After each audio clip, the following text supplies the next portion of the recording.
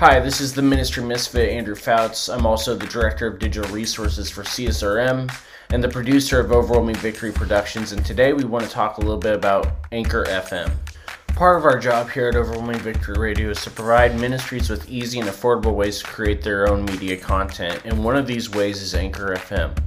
Anchor is a free one-stop studio with tools to allow you to create a custom podcast experience. They do everything from creation tools, distribution tools, and even marketing tools with ads such as this. Download the free Anchor app or go to anchor.fm to get started today.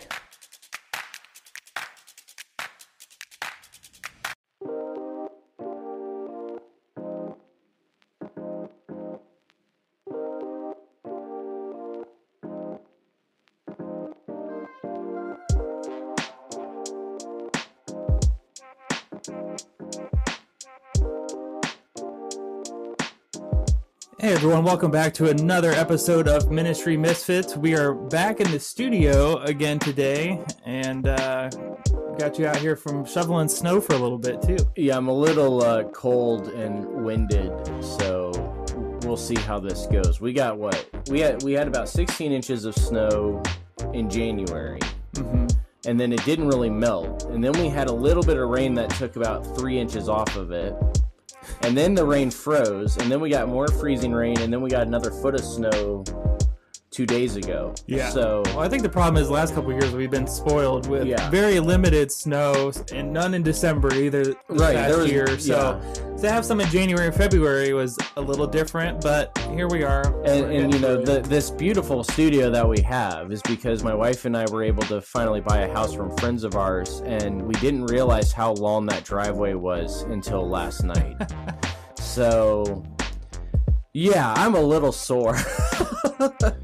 Well, the other thing, too, I've learned from being a homeowner, I mean, it's been 3 years now, but really the first, I'm going to say winter, living at our house is supposed to keep your sidewalks clear, technically. Right. That's your duty, which has also created a lot of debates. We could probably do a whole podcast on whether you should keep your sidewalk clear or not. And we found out today that our neighbor has moved out and not been living there for a month, as he's got movers moving stuff out now, which is why his sidewalks haven't been clear in a month. And I've been the only clear sidewalk on our side of the street, so I'm starting to debate whether or not I even go out and do it today. It's tough. Yeah. But as we wind down on the close of here on Season 1, we've been kind of finishing up with a little bit more of a history lesson before we launch into Season 2. And today we are actually getting to why we did all this history before we closed out Season 1. Yes. So today we're going to be specifically talking on a concept that we have deemed called Cold War theology. Now, Andrew, you've used this term on the last few episodes here, and I don't think we've really taken the time to explain it and where the definition really comes from and what it is exactly. And it sounds like it's something that if someone goes to Google, types it in, we're going to be the only thing that pops up. Yeah, there's not going to be too many resources, but in its own concept, it's not new. Right. However, you got a trademark patent pending on the term. I thought for sure that I had taken it from somewhere. And that's what we were looking up who actually was the first to deem it this so we could actually credit them properly. And I discovered that apparently all of our guests have just been really nice, acting like they understood exactly what I was saying when I said this is just Cold War theology playing out, because apparently we created the term, just not the concept. Well, it kind of makes sense as far as the timeline of everything, and you can, I guess in my mind, rationalize of when the Cold War started up to when it somewhat ended in the 90s a little bit. So that's where I guess personally thought where it was at, but catch us up to speed a little bit as far as the prominence during the Cold War area and where the roots kind of go further back and into everything. Right. So first of all, before anybody's like, why are they talking about the Cold War? I technically was alive for the last year of it. Brandon wasn't, but I technically was. So we're not that far removed. And what we're going to show today is that we aren't actually removed from the Cold War at all. And this has nothing even to do with all the chaos going on over on the Ukraine border at the moment. So throw out that side of the Cold War for a moment while we talk through all of this, because we're going to show that it really never ended. It just changed targets.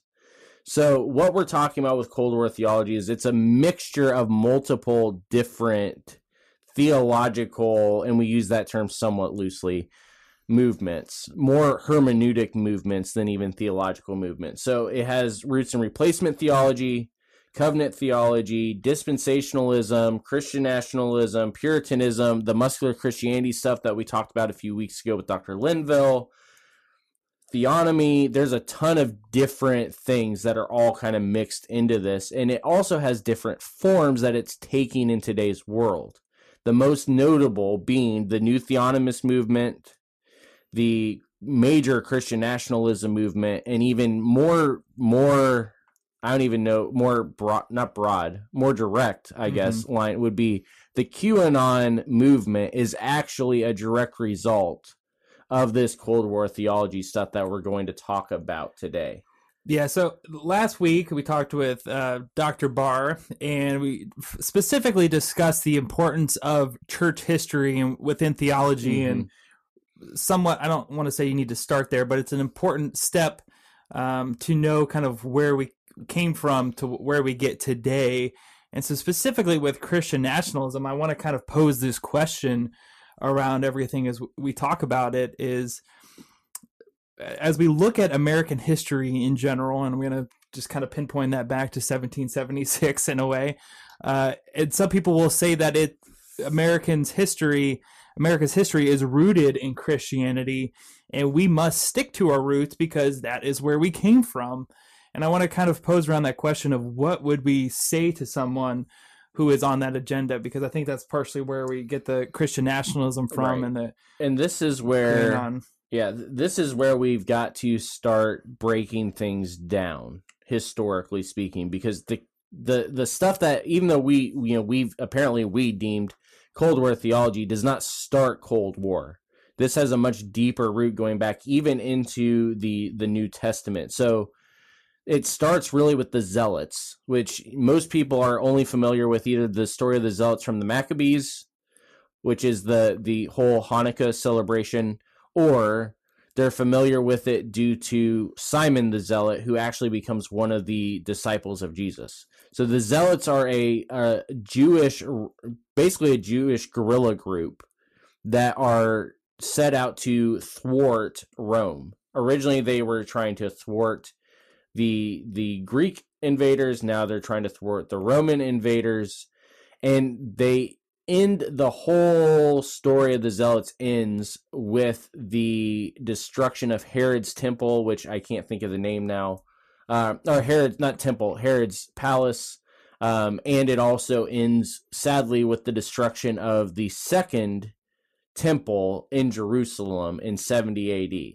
And so really 70 AD is where most people mark the end of Israel as far as what we understand Israel to be from an Old Testament sense. It ends really in 70 AD with the destruction of the temple by Rome. Then we move forward in history to the Crusaders. And everybody knows the Crusades are because the Pope is afraid the Muslims are overtaking the Christians in Jerusalem specifically, and so we need to go defend the Holy Land. And in doing that, they actually go and cause mass chaos in the Holy Lands for about 1,000 years or so, maybe, or not 1,000 years, sorry, I can't do math, 200 years or so. A little bit of a difference. Then you move forward in history past that, the Catholic Church is now pretty much the state. You have the Reformers. The Reformers it's about a 100-year period, most notably John Calvin, Martin Luther, Zwingli, the guys that do all the big important work of saying the Catholic Church, you're wrong, and so the Protestant Reformation comes out of that.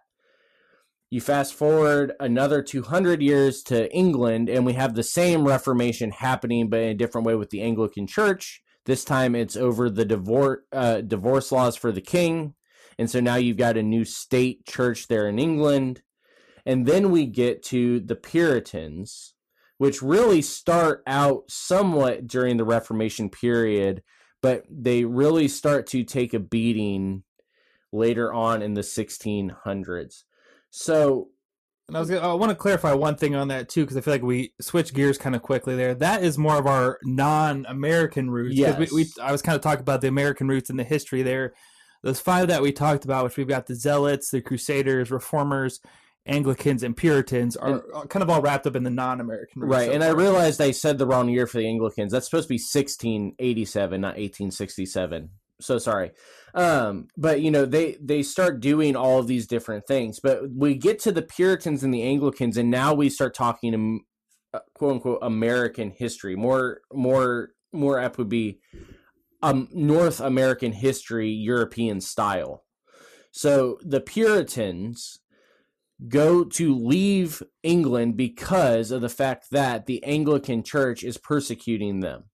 They are not, the Puritans are not a part of the Church of England. They are a very Protestant style group of individuals. So they come to New England to start out these different colonies. And specifically, what we start to see, and this is where we start to get more into why we're talking about this, is John Winthrop in 1630 talks about these new Puritan settlements as being the shining city on a hill, which is kind of a paraphrase of what Jesus talks about in Matthew 5 as far as letting your light shine, we don't hide it, all of that kind of stuff. So we've got this shining city on a hill concept coming out of the Puritans. But the Puritans are doing the same thing to other people that the Anglicans are that the Anglicans were doing to them. And so we have the Baptists break apart from the Puritans around the 1600s. Some of them come over from Europe. Some of them are already here in the U.S. or in America, the New World, let's call it. Yeah, before it was before pre-U.S. New World. This is 1638. This is how we get the colonies of Rhode Island. Is Roger Williams gets exiled from the Puritan communities as a Baptist. He forms Rhode Island. And they were much more talking about this. They wanted to see a separation of church and state. They wanted the state to mandate the state and the church to mandate the church and not mix together. With one exception, and that was they did not want to talk slavery because slavery, they said, was not a moral issue. It was a business issue. And so the church didn't need to get involved there, even though that should have been a matter for the church. That's interesting to see that point of all the way back then of them wanting to step aside and wash their hands of it. Of this is not our problem. This is not a moral issue. It's a state issue. And so even if we disagree with it, the church shouldn't get involved was really the concept that the Baptists had there. Then in 1730, so we're almost to America, but not quite. 1730, you have the Great Awakening movements and the Methodism movement, which is where we get the Methodist Church from. And now this is the other thing that it's always really funny, is that most of these different mainline denominations, which the Puritans are not a mainline denomination, but there is still, the Anabaptist movement is still there. They really haven't changed as far as where their stance is as far as priorities. The Baptists still are very much separation of church and state and religious liberty. The Puritan movement is still about, we want to keep things pure. This is actually where we get a lot of the Amish movements and things like that.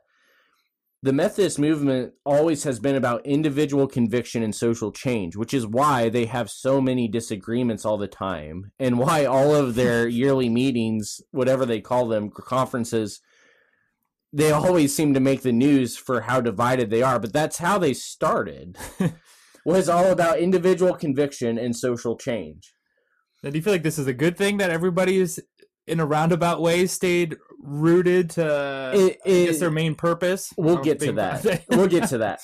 So the next big movement that we saw is what we talked about with Dr. Linville. This is the Muscular Christianity movement in the late 1800s. Now, in America timeline, we're talking late 1800s of Civil War into Reconstruction. More like what we really should be talking, it was Civil War into Jim Crow, because Reconstruction did not work.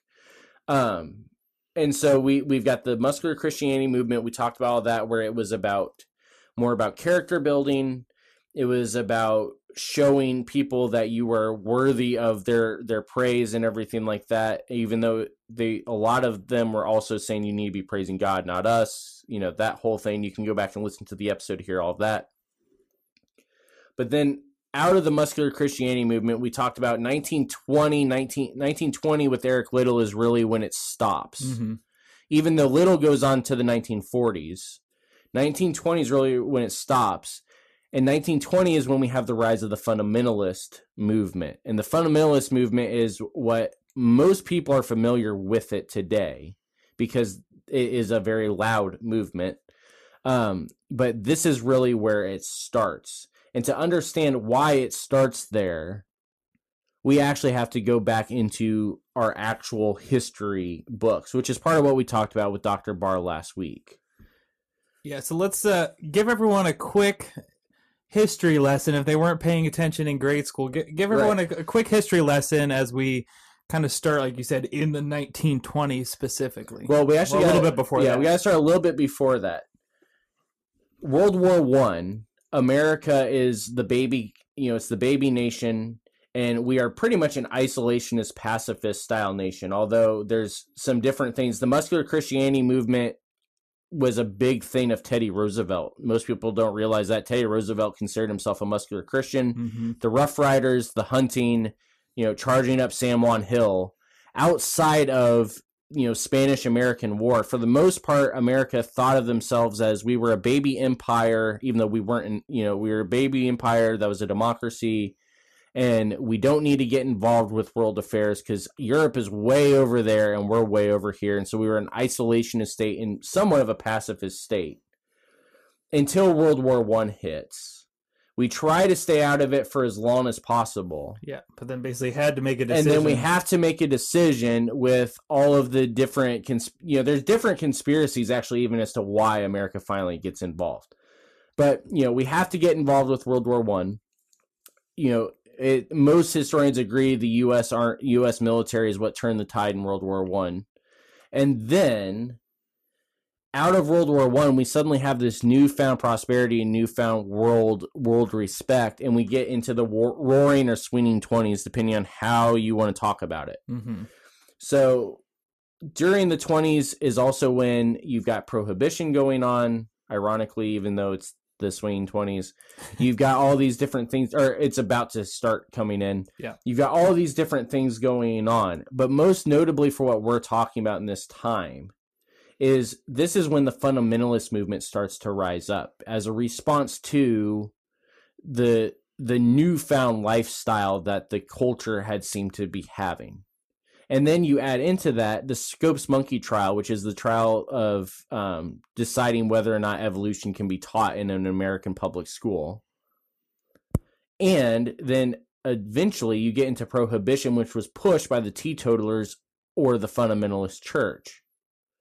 And so as these things start going through, the fundamentalist church starts taking more of a direct impact on what is happening in the U.S. And they're also seeing major cultural shifts until the Great Depression hits in the 30s and the 40s. And during that time, America is trying to figure out how do we actually do this whole thing. We don't have our prosperity seems to be gone quickly. Now, you do have some people, some churches saying, well, this is God's judgment on us for celebrating the way we did. Others are saying this is just a trial. Others are saying we just got to figure this out. What gets us out of the Great Depression, Brandon?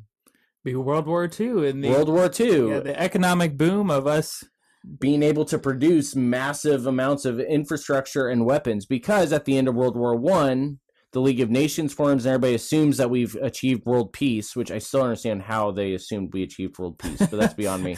I don't think we're going to get to that point. Yeah, that's a whole nother podcast. And most countries were told to disarm. Everybody was supposed to disarm. Germany is blamed for all of it, which is what leads to Hitler being able to rise up. And in the midst of all of this, America is just over on their own shore, just laughing it up. Meanwhile, Japan also is going through their own World War or pre-World War II stuff, and they're building up a military and taking on China and Russia. You've got a bunch of different world events playing out, but the U.S. doesn't seem to care until Pearl Harbor, and we have to enter the war. We enter the war. You've got D-Day, you've got VE Day, all these different things. Ends with the dropping of the nuclear bombs. The maps are divided up, and the Soviet Union takes over a large portion of Europe as a result. During this time also, the UK has taken over a large portion of the map as well, but they intentionally go and create a new Israeli state in Palestine and in Jerusalem, which we all know what that starts. Meanwhile, Germany is divided in half. America takes one half. USSR takes the other half. And that is where we see the Cold War begin. Yeah, so that brings us up to our point here of the Cold War. So that was, again, the quick little bit of overall history, some American history mixed in there to bring us up to the 1950s. Late 1940s, early 1950s. And this is where we start. The Cold War, most people will say there were no shots fired, even though there were. Most of the Cold War was an ideological war. And so you've got democracy versus communism, you've got capitalism versus socialism, Christianity versus atheism, and then overall, everybody is just fearful of this new nuclear threat that has now been seen due to the destruction in Japan. Duck and cover. Remember? Yes, yeah. Duck and cover.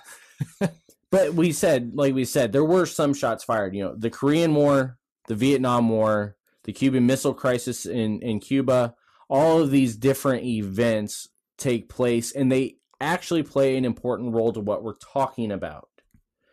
There's a distrust of the government and of the military now, because all of a sudden we come out of World War II, these big victors.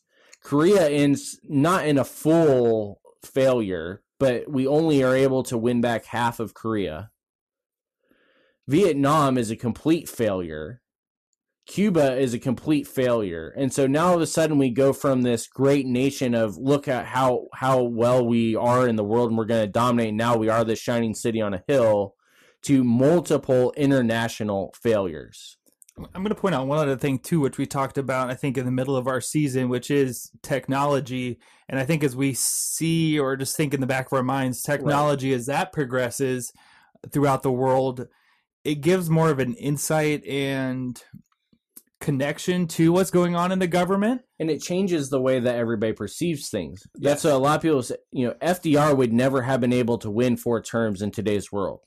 Yeah. Because he was in a wheelchair. As sad as that is. Now, in today's world, maybe that would be a little bit different. But from 1960 until 1990, he was not going to be able to get elected in a wheelchair. Yes, exactly. So I think this changed all of it. Yep, we start with radio and then TV, and then I'm going to really jump forward with the internet, and then specifically the age that we're in now in the last 5 to 8 years is social media and where that blows up. So I say that to say keep that in the back of your mind. Right, and that does play a big role. Kind of goes that into does all play of a big role with even why, certain branches that we talked about before within Christianity don't like technology. Mm-hmm. Is because they see technology develop as we go through these different things in the Cold War and assume that technology probably is part of the problem. During during these wars, you also have things like the sexual revolution of the 60s. You've got Engel versus Vitale, which is the Supreme Court case that took the Bible and prayer out of public schools. The Civil Rights Act is signed in 1965, which actually caused a huge debate within a lot of churches, as sad as that is. Roe v. Wade was in 1973. You've got the whole Nixon scandal, Watergate in 74. And now all of a sudden, it's not just they can't trust the government. They can't even trust the president to be ethical anymore. Mm-hmm. Somebody that's supposed to lead and be this pinnacle of the country. Right. Cannot be trusted. And then in 1980, you have the conservative resurgence mostly pushed by Ronald Reagan. Why Ronald Reagan was so popular was because he's the opposite of Nixon, even though they're in the same party. He is one that's talking about, the good old American work ethic. He's pushing for, this re-emergence of this great World War II era country that is the shining city on a hill. As sad as it is, he actually uses a lot of the same rhetoric that Trump did of this idea of make America great again. He just didn't use those exact terms. And he gets the majority of the country actually behind him. I don't know that other than Washington, I haven't checked in a while. I don't think anybody has matched him for the approval rating or the amount at which he won an election. I was gonna say, I'm pretty sure he still stands as the biggest landslide basically for a presidential election. But then out of that, comes the Afghanistan conflict when when the Soviet Union invades Afghanistan.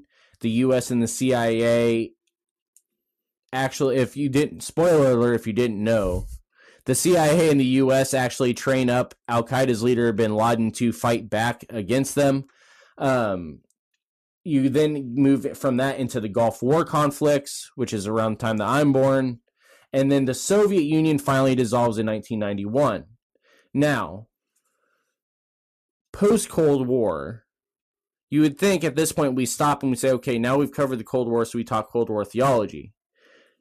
But post-Cold War, we see a new enemy start to come up. You have this rise of terrorism, the people that we actually supplied the weapons to and the training to. I always like to say, too, that during this, well, I think it's probably typically the post-war, maybe even before, there's always the war on isms. Right. And this is another side. This is more of a politics scene. You've got the war on crime. You've got the war on drugs. You've got the war on poverty. Mm-hmm. All these different things, which does kind of play into the mindset, but that's more the political mindset than the theological mindset. Gotcha. The Israel-Palestine conflicts, they start to escalate even more. And then it all comes to a head with September 11th. We all know what goes on there. We then invade Afghanistan. We then invade Iraq, and then we fast forward to the next big landmark would be Obama being elected president, and then the next landmark after that is the Trump era. And during that time in 2020, we also see this escalation of police brutality, which really starts about 2015 before he's elected. You go into then 2020 with the escalation again of police brutality. You have COVID, which is its own fun experiment thing. And then it all culminates with January 6, 2021, and the insurrection at the U.S. Capitol.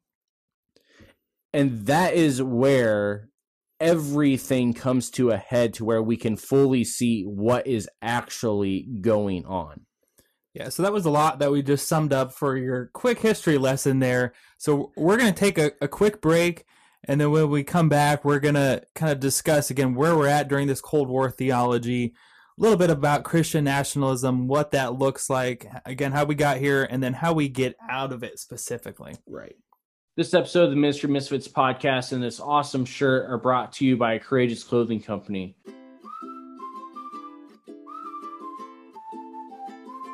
Courageous Clothing Company is a Christian family-owned business that specializes in custom designs that they create, as well as bulk screen printing of your custom designs as well. When you buy from Courageous Clothing Company, you're not just buying an awesome shirt, you also are helping spread the gospel across the world through the missions that they support, such as this here with Ministry of Misfits, as well as with their own designs that have Christian-themed messages, sharing the gospel in an awesome and relevant way. Or as we say within CSRM and Ministry of Misfits, strategically relevant evangelism. Check out their entire line at courageousclothingcompany.com.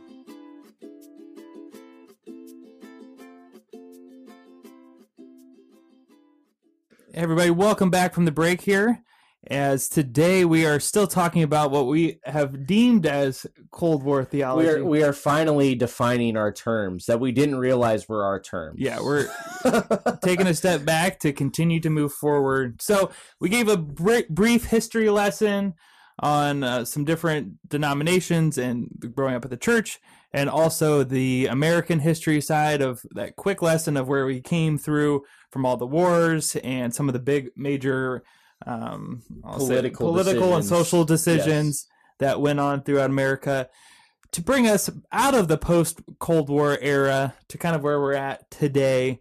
So that briefly catches us up to speed. So we ended with last year, January 6th, the insurrection is where we're stopping our history lesson for now. All of that we just covered probably seems completely unrelated to what we are actually talking about when we talk a theological perspective on things. If you think that that's the case, then stop this and go back and listen to our episode with Dr. Barr last week where she tells you why that's not the case. But we're actually going to now come into why all of this, we're talking about all of this. But first, we're going to define what some of the terms we talked about at the beginning were. Mm-hmm. Christian nationalism is the belief that the American nation is defined by Christianity based off of its upbringing, and that the government should take active steps to maintain it. So this is a different interpretation in a way of church and state, of instead of the church should be separate from the state, it is that the church should be mandating what the state does, which is different than the traditional understanding of church and state, which we'll get to in a little bit. Theonomy, which this was a term I really didn't think existed anymore until a theonomist added me on Facebook, and I started seeing his post, which gave me a headache and a half. Theonomy is this belief that the Bible is the only, and we do mean only, source of authority. So the laws don't matter, nothing else matters, only the Bible matters. And because of that, the Bible should be the law of the land. And that includes Old Testament law as the law of the land. Yeah, which I'm glad you appreciated you saying that it's the only authority, because initially it can sound... And that's what a lot of these things sound good. On paper, yeah. They sound good in theory until you actually start breaking these things down through our three tiers. Mm-hmm. That's when we start to see the problems, and those problems mixing together is what has produced what we're talking about today. Covenant theology is the belief, this is mostly out of the Reformed camp, and there are some different interpretations of it, but the basic thing is the idea of the fact that the covenant with the church has replaced the covenant with Israel. The church is now God's chosen people. Again, doesn't sound bad on paper, and most people, when they say it, do not mean it in a bad way. They mean it in a very good, theologically sound way, but we're going to get to it. Replacement theology is a reinterpretation of covenant theology in that America has replaced Israel as God's chosen people. That really doesn't even sound good on paper, but no. We'll get to that as well. I think that kind of ties to the Christian nationalism, but right. Dispensationalism. A lot of people are familiar with the term dispensational, or you'll hear pastors talk about the dispies, or maybe you attended a church that was dispensational up until the early 90s or late 90s. Dispensationalism is a hermeneutical approach, which hermeneutics is the way that we interpret Scripture. So it's a hermeneutical approach to a literal reading, and we use literal in air quotes here, a literal reading of the Bible, especially in apocalyptic literature. We'll get to it. And then Puritanism, we kind of talked about before. Yeah. The Puritans was an actual group of people in the 1600s, but they were very much about a lot of the stuff we already talked about, but the idea of that the church should be able to render legal and state decisions. This shining city on a hill concept out of James Winthrop. So why all of those things mixing together is what we actually are talking about. This is what typically it looks like when we talk Cold War theology. It's a mixture of all of these different things. This idea that the American nation is defined by Christianity because that's how we started. And so because we started that way, we are now this shining city on a hill, because we have replaced Israel as God's chosen people. And because of that, we have to defend Israel at all costs, but because Israel needs us, not because we need them. And in doing that, we are going to create this new Christian world order, a theonomist order where the Bible is at the center again, and everybody is able to do what is necessary to earn their faith. Yeah, and I think that kind of goes back to, like I said, that question I posed at the beginning of, all right, we're going through the history, and if, quote unquote, America is rooted in Christianity, again, I say that quoted because it somewhat is loosely, but people will take, prayer or the Constitution and just the American flag, and just different things that are, they deem as rooted in Christianity. So that's what we needed to get back to as our roots. Yeah, how do we unfold or unpack that a little bit to say that, yes, part of that was good, but it's not necessarily where we should be rooted in our faith? Well, we've got to look first at what we actually mean by our roots, because if we actually look at the roots of America, we go back to the Articles of Confederation, and then what eventually becomes our Constitution, the Declaration of Independence. or not Declaration of Independence. That was predates all of that. Sorry, the Bill of Rights is what I meant to say there. I don't need any angry emails from our historians. Yeah, the Bill of Rights, Constitution, the all of that kind of stuff. They are not theological documents. And on top of that, if we did want to put a theology there, they are not Christian theology. Mm-hmm. The people that did all of this are theists or deists, or in some cases, pantheists. Or you go into Thomas Jefferson, where he really is just an agnostic. Were there some Bible-believing Christians that were part of the founding? Probably. But the majority of the people that we are talking about, that everybody wants to throw up their picture as like church fathers during July 4th, did not believe in Jesus as God. They didn't even necessarily believe in Yahweh as God, but they did know that there was a creator, being, creator that put everything into place, and that is what gives people their worth and authority. Only some people. True. Side note. Yeah. And that's what I also think about this too with the CRT is a whole can of worms there, but we only like to look at maybe one side of history and we say, let's keep the bad side of history out, but let's look at the Christian side that I want to. And this is where we're at within the church now as well. Why is it that we are not allowed to talk about the systemic things going on in our churches? Mm-hmm. Because those are bad things. And if we talk about the bad things, people aren't going to want to come. And if people don't come, what we tell our congregations is that if people don't come, we can't share the gospel with them. But what most pastors really mean is that if people don't come, their tithes don't come with them. Mm-hmm. And now when I say most pastors, I'm talking most pastors that are preaching Cold War theology, not most pastors in the U.S. We're talking the people that are actually that this has infiltrated the way they think about theology. That is actually the status that we go. Why is that? Well, what was the whole thing within the Cold War was all about? Communism is bad. That means democracy is good. So if we're true patriotic people, then we're going to tell our congregations that God has been the one that has implemented democracy. Capitalism is good. Socialism is bad. So we tell people that capitalism is God's chosen form of economics. And in doing that, we also now are promoting a business model for our churches, which relies on the tithes coming in more than the impact we have on our communities. Yeah, not that you're saying tithes is the bad thing. No, you should be tithing. If you are not tithing, you should be tithing. But I don't want to say the those of us in ministry need to eat, and formula and diapers are very expensive. You need to be supporting your church and your pastor. So we're not saying that. Yes. But we're saying that the 10% that is mandated in Scripture as a tithe is an Old Testament construct.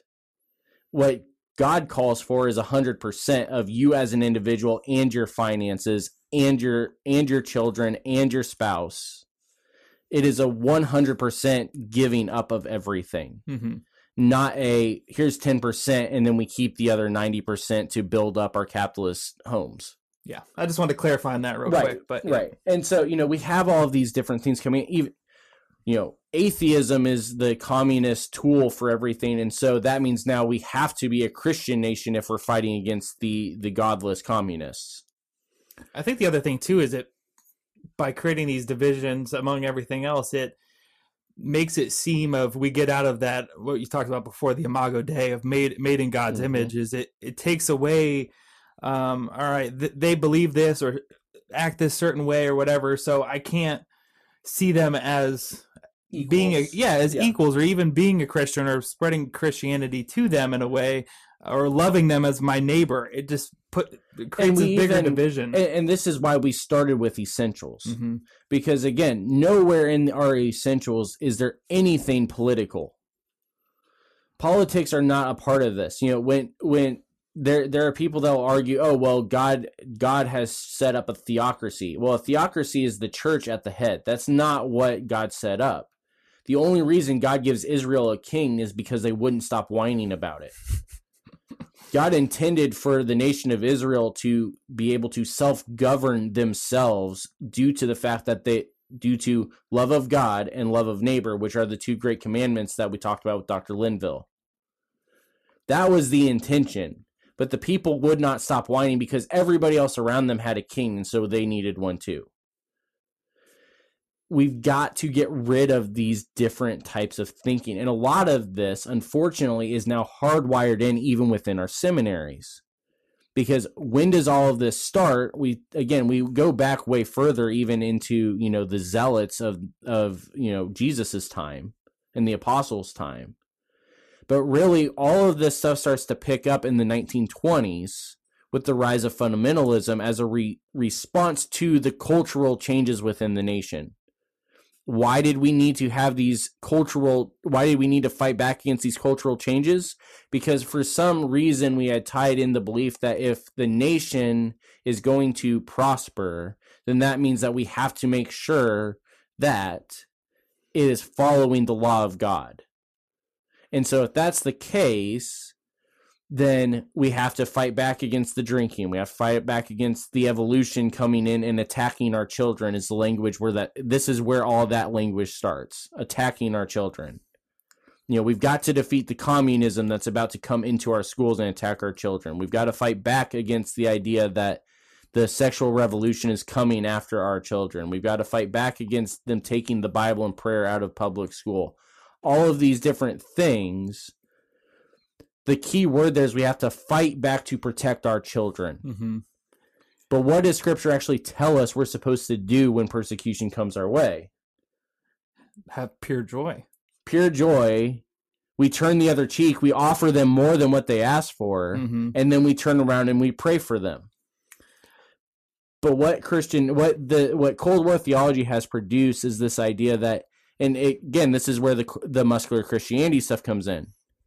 We cannot surrender, because if we surrender our faith, then what we are doing is we are denying Christ. And if we deny Christ, he's going to deny us. But in reality, what we are doing is we are exchanging the core beliefs of our faith for a political prosperity.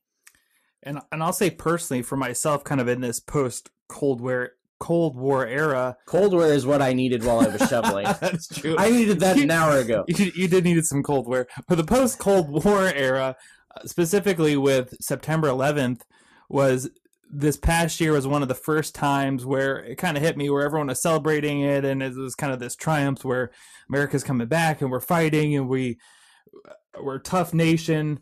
And for me, it was one of the first years where it hit me hard, where I reflected back, because I was pretty young at that age, that was one of the first times for me that somebody of Middle Eastern descent was seen as bad, because it's terrorism. And that it hit me for this first time this year of, that's where my disposition and bias came in, unfortunately, of now I see that mark of September 11th.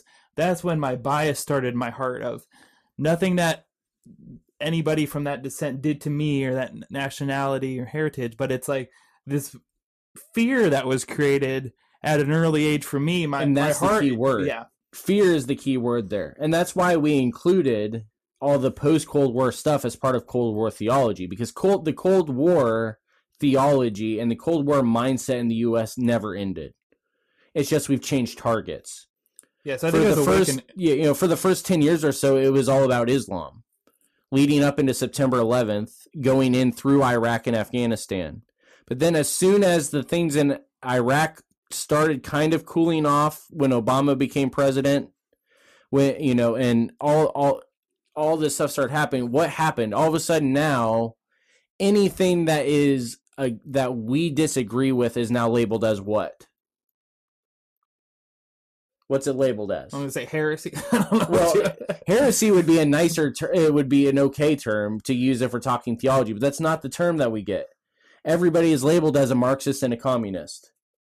It is no different than the McCarthyism of the 1950s, 60s, 70s. It's just now, we are coming after our own people again, using the same terms and the same things without actually knowing what any of them mean. Mm-hmm. You know, if I actually had $1 for every time I was called a Marxist apostate on the internet, just in 2022, we would be able to afford not having to keep getting sponsors. Like, you know, people wouldn't use that term anymore then. And you know, and even with that, they don't even understand what they're saying. The people that are arguing that capitalism is God's chosen form of economics don't even know what capitalism actually is. You know, I think I don't remember if we mentioned it on air, if it was off air with Dr. Barr. I think it was off air, but you know, there was a conversation where they were arguing capitalism as the superior thing, and when I kind of just was poking the bear a little bit, saying, you know, you realize that capitalism has caused the same amount of atrocities as communism, they're just not as blatant. And they said, well, define communism. And so I literally copied a section out of Wealth of Nations from Adam Smith as the definition for capitalism. And they're like, where would you get something like that? I said, Adam Smith. And their response was, who's he, some CRT guy? For those of you that don't know, Adam Smith is the father of capitalism. But we don't even know that stuff because we have tied in republicanism and all of these other things into our theology so tightly, because we have to beat back the communists to prove ourselves worthy Christians. But that's not anything that Scripture tells us to do. And it's all coming out of the fear that we are going to lose, either we're going to lose our faith because of all these things coming in, or more likely the people in charge are fearful that they're going to lose the power that they've gotten.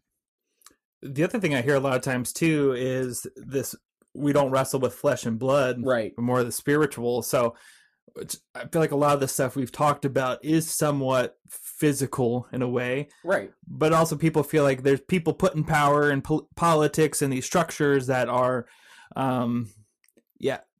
bigger than our more spiritual, I guess, or I don't know. Yeah, you know what I'm saying? Yeah, and this is why we said this with Antoine, with the people that are claiming CRT is the big bad boogeyman. It's been around for 50 years. I think if it was going to be a danger, most pastors would have heard about it before 2 years ago. And in addition to that, if we actually believe that our battle is not against flesh and blood, but against the spiritual forces of evil, and we believe that the gates of hell will not overcome the church, why are we so fearful of all of this stuff? We shouldn't have to fear it in order to be able to reject it. And this is where we get into, as as far as how we get out of this. We've got to understand, first of all, what the role of the church actually is within a community. And the places that we get this are Jeremiah 29, not verse 11. We're talking Jeremiah 29, and I lost the verse, I think it's verse 7, where he says, seek the prosperity of the city that I have sent you to, for when it prospers, you prosper. You're looking for the prosperity of the city that you are in, not your own prosperity, the city that you have been put in. Because the reality is that if we believe that the church is called out by God, and that the church is really citizens of heaven and not citizens of this earth, then we are no different than the exiles of the Old Testament. We are in a land that is not our own, longing to be able to return home. But what does God tell the exiles to do? To build houses, to plant vineyards, to marry off your children, to have parties, to celebrate all these different things, and to seek the prosperity of the city that he puts us in. You know, the other places we see this, you know, Matthew chapter 5, the idea of being salt and light in your community. You're supposed to be both, not one or the other. Genesis 1, the Imago Dei. Acts chapter 4, what does the church do? They come together and they take care of each other. And they take care of the people in their community, the orphans, the widows, those that cannot help themselves. That is the role of the church in the community. We talked about this with Dr. Linville during ecclesiology, is the function. We love God and we love others. Then we've got to look at, again, our role in politics, which this is where everybody is either going to start clapping or they're going to immediately turn us off and report us to the authorities. Which I'm going to say, too, I think kind of goes hand in hand with community, because if we're getting involved with local politics, can essentially change your local community. Right. And this is part of where we get into that a little bit, is we look at Micah chapter 6, the entire chapter, not just verse 8. Micah 6:8 tells us what we need to do, but we don't know why God is telling us this without the rest of the chapter. Micah chapter 6, Micah is basically acting as a lawyer, as a prosecuting attorney for representing the state of God, who is also the judge, which, doesn't make sense in American terms, but that's okay because we're talking about the fact that American terms are not God's terms. But the what he lays out is a full picture of what they haven't been doing in that first section as far as our role in the community, and the fact that this is what God required of them from the beginning, and so this is the punishment, but then he lays out a plea bargain. If you will just seek justice, love mercy, and walk humbly, then we'll call it even. That's the whole reason why verse 8 exists, is that it's literally a plea deal that God is giving the people. We see this in Daniel chapter 4. God, Nebuchadnezzar, a pagan king, recognizes the fact that God is the one that sets up rulers and authorities and kingdoms and dominions, and God is the one that decides when they start and when they end, and nobody can tell him any other way. This is why when you go into the voting booth, you don't have to mark all of one side or one side of the other in order to do your Christian duty. And if you have to vote between the lesser of two evils, you probably are better off leaving that blank, because the lesser of two evils is still evil. And your vote really does not matter in the long run, because God is the one that determines kings and times and seasons. But your vote does matter in the fact that you are going to be held accountable for the people that you support. That's just Daniel chapter 4, by the way. Back to Jeremiah 29, God tells us what he requires. Romans 13 tells us how we're supposed to interact with our governments, and the fact that the government has authority to kill and destroy, and God gave them that authority. And so when they do that, we can not be okay with it, but we also have to understand that they have the authority to do this, and so we have to understand the consequences of rebelling against a government when they are not violating the scriptures. If they are violating the scriptures, things like violating the Imago Dei, violating, telling you who and when to worship, those are the things when we can actually rise up. But when we rise up in prayer, not with our AK-47s strapped to our belts while we storm the Capitol building. We have to understand our relation to our country. Again, we just talked about this. This is Daniel chapter 3 through 5. When Shadrach, Meshach, and Abednego are about to be thrown to the furnace, they still address the king as "O king." They're about to be executed by this king, yet he still demands the respect of being the king because God put him there. Daniel chapter 4, we see it. Daniel chapter 5, we see Daniel do the opposite of what we saw in Daniel chapter 3. When Belshazzar brings Daniel in to read the writing on the wall, Daniel already knows Belshazzar is not God's chosen king for this nation anymore. And so you don't see Daniel refer to him as "O king," or say, "I wish this was about your enemies instead of you." Instead, he's like, "Yep, you screwed up, you're dead. And I don't even want any gifts from you, because you are not the anointed one." Then again, Jeremiah 29, Romans 13, same thing. We know how we are supposed to interact with our governments and with our nation. And then more importantly, we have to understand our role in the world, because we are not isolationist. No matter what people want to say, the Bible does not talk about an isolationist silo style anything, other than the fact of your personal belief in Christ is the only place where it's just about you. Everything else is about how it impacts the world around us. And so we've got to remember that our mandate, Matthew 28, the Great Commission, like we talked about, Dr. Linville. Jeremiah 29, again, go read that chapter. If I haven't hinted enough, you need to read that chapter. Applies to all four. Yes, before you comment about how wrong we are, go read that chapter before you comment.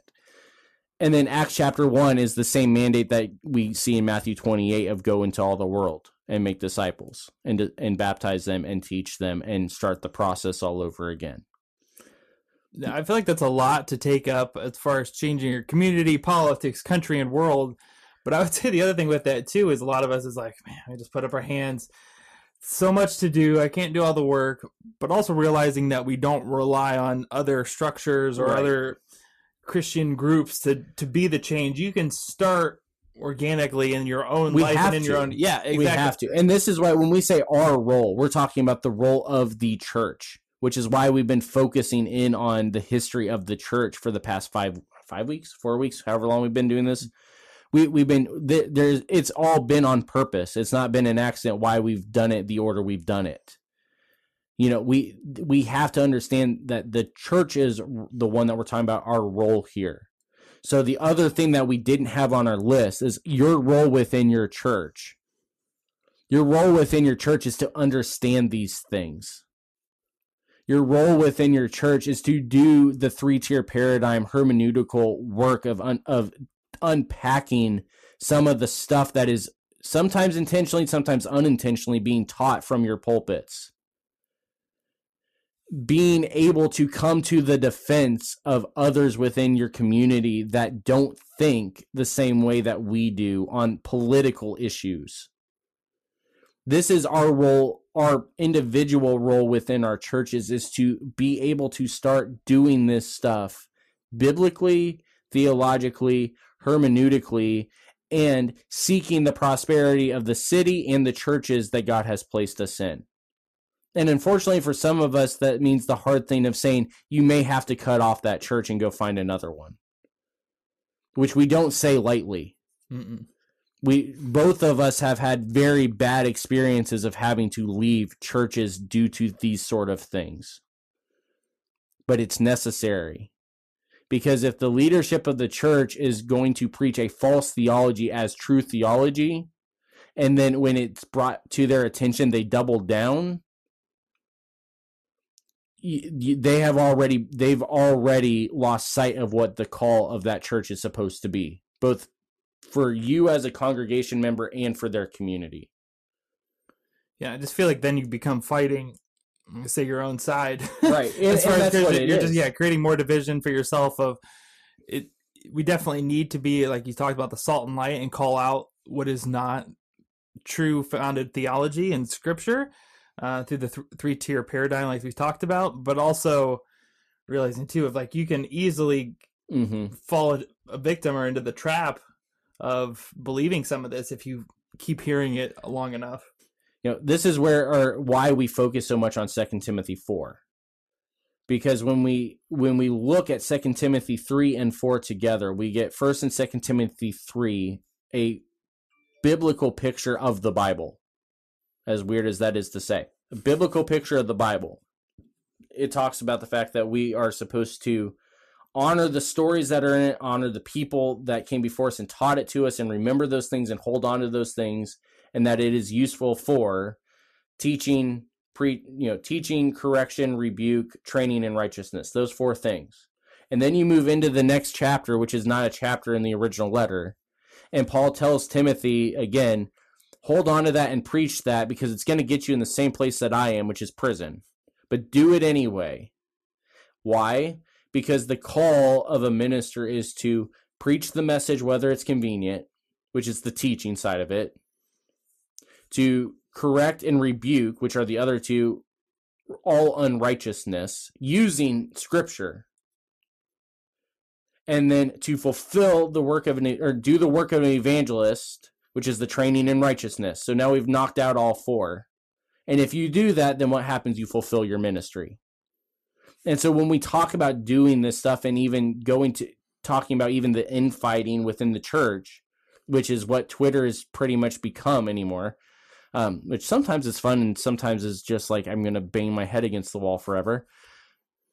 If we are not doing it out of scripture, when we are talking with our brothers and sisters, then we have no business talking about it.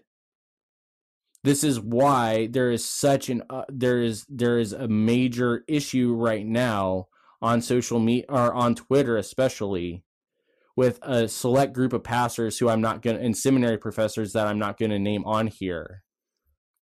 But they are not using scripture when they start tearing down people like Dr. Barr that we had on last week. Instead, they are twisting her words rather than trying to show in scripture where she has fallen. We don't show people their faults by causing more faults.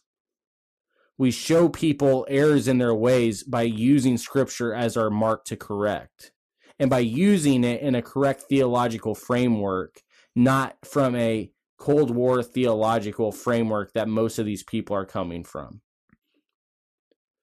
So this was a little heavy. Yeah, and I think it takes a lot to unpack too, because some of what we said, it's root. I'm going to say it again, rooted in years of theology teaching that's been passed down. So a lot of it is you got to unravel that and take it back out of what we might believe is truth. Right. And this is why, this is why we harp on the 3 tiers. This is why we harp on theology matters. Bad theology hurts people, all those sort of things. This is why we spent an entire episode talking eschatology. This is why we spent an entire episode talking non-prophets PH. These things are way more common than we want to admit.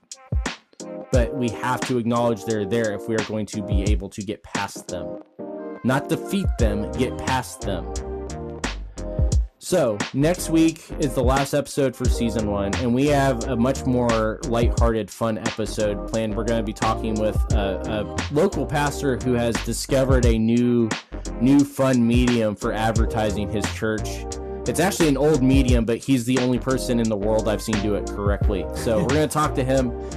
That's next week. If you want to support Ministry Misfits, you guys know the drill. The best place to do it is at buymeacoffee.com/Ministry Misfits. Or if you want to do it for a tax credit, you can go to csrm.org/donate, click on the domestic staff tab, and then you can find my name there. That money goes towards Misfits as well as the entire CSRM mission and vision worldwide. Brandon, it's cold and we've got to go back out there. Yeah, you need your cold wear. I need the cold wear to go out there. You need my Ministry Misfits beanie. Yes. But we made it through, and I only stuttered a little bit through the lack of oxygen. So we will see you all next week when we have a little bit more fun planned out.